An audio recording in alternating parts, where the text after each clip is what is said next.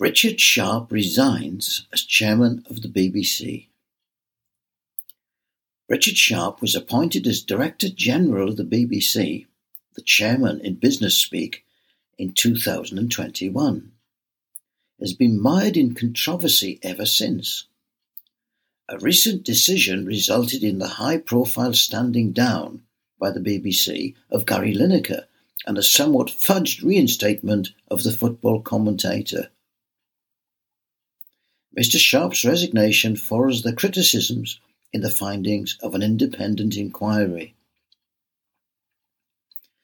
At the heart of the matter is the enthusiasm for the appointment of Mr. Sharp by the government of the day led by Boris Johnson. He was named as the government's preferred candidate through the Department of Culture, Media and Sport, DCMS, the customary process, give or take the increasingly clumsy name acquired by the department. The government's enthusiasm was matched by Mr. Sharp's enthusiasm for his old friend Mr. Johnson. He was aware of the Prime Minister's need to supplement his salary now that his earnings had plummeted but his requirements had increased. Sharp knew another business friend, Sam Blythe, with interest in helping Johnson out financially, to the tune of £80,000 as a loan. Aware of the dangers of actions considered improper or, heaven forbid, illegal, he consulted with the Cabinet Secretary Simon Case on how to keep the arrangement squeaky clean. Unfortunately, the time period coincided with the appointment interview for the new Director General of the BBC. The arrangement became increasingly squeaky, but not exactly clean. A case of sharp practice, you might say. A parliamentary investigation was begun and concluded, I quote, Mr. Sharp's failure to disclose his actions to the panel and the committee, although he believed this to be completely proper, constitute a breach of the standards expected of individuals applying for such public appointments. Eventually, an independent inquiry was set up, led by the lawyer Adam Heppenstall.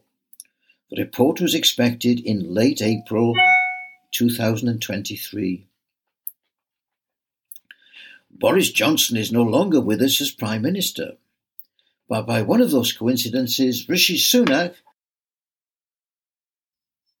the next but one PM on the taxi rank and current incumbent, before he turned his hands to politics, worked for Richard Sharp at the bankers Goldman Sachs.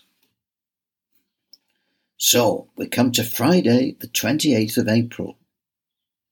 I note the headlines. The uneasy ceasefire in Sudan is extended. The rescue of British passport holders continues.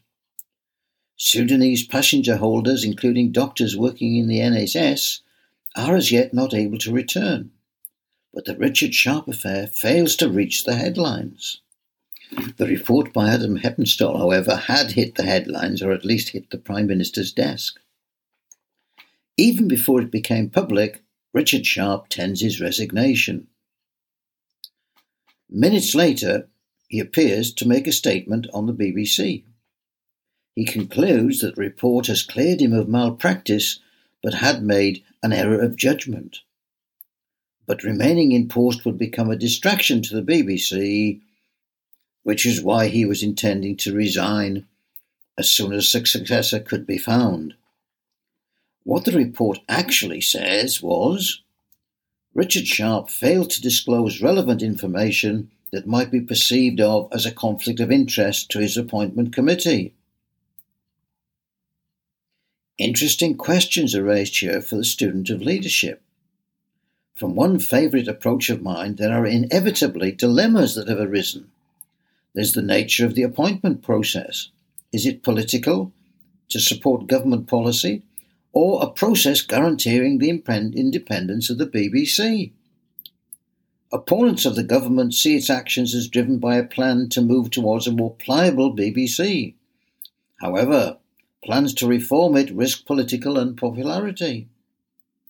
Claiming to support its independence while acting to curtail it leaves the government open to accusations of sleazy practices which the Sunak regime is trying to leave behind them.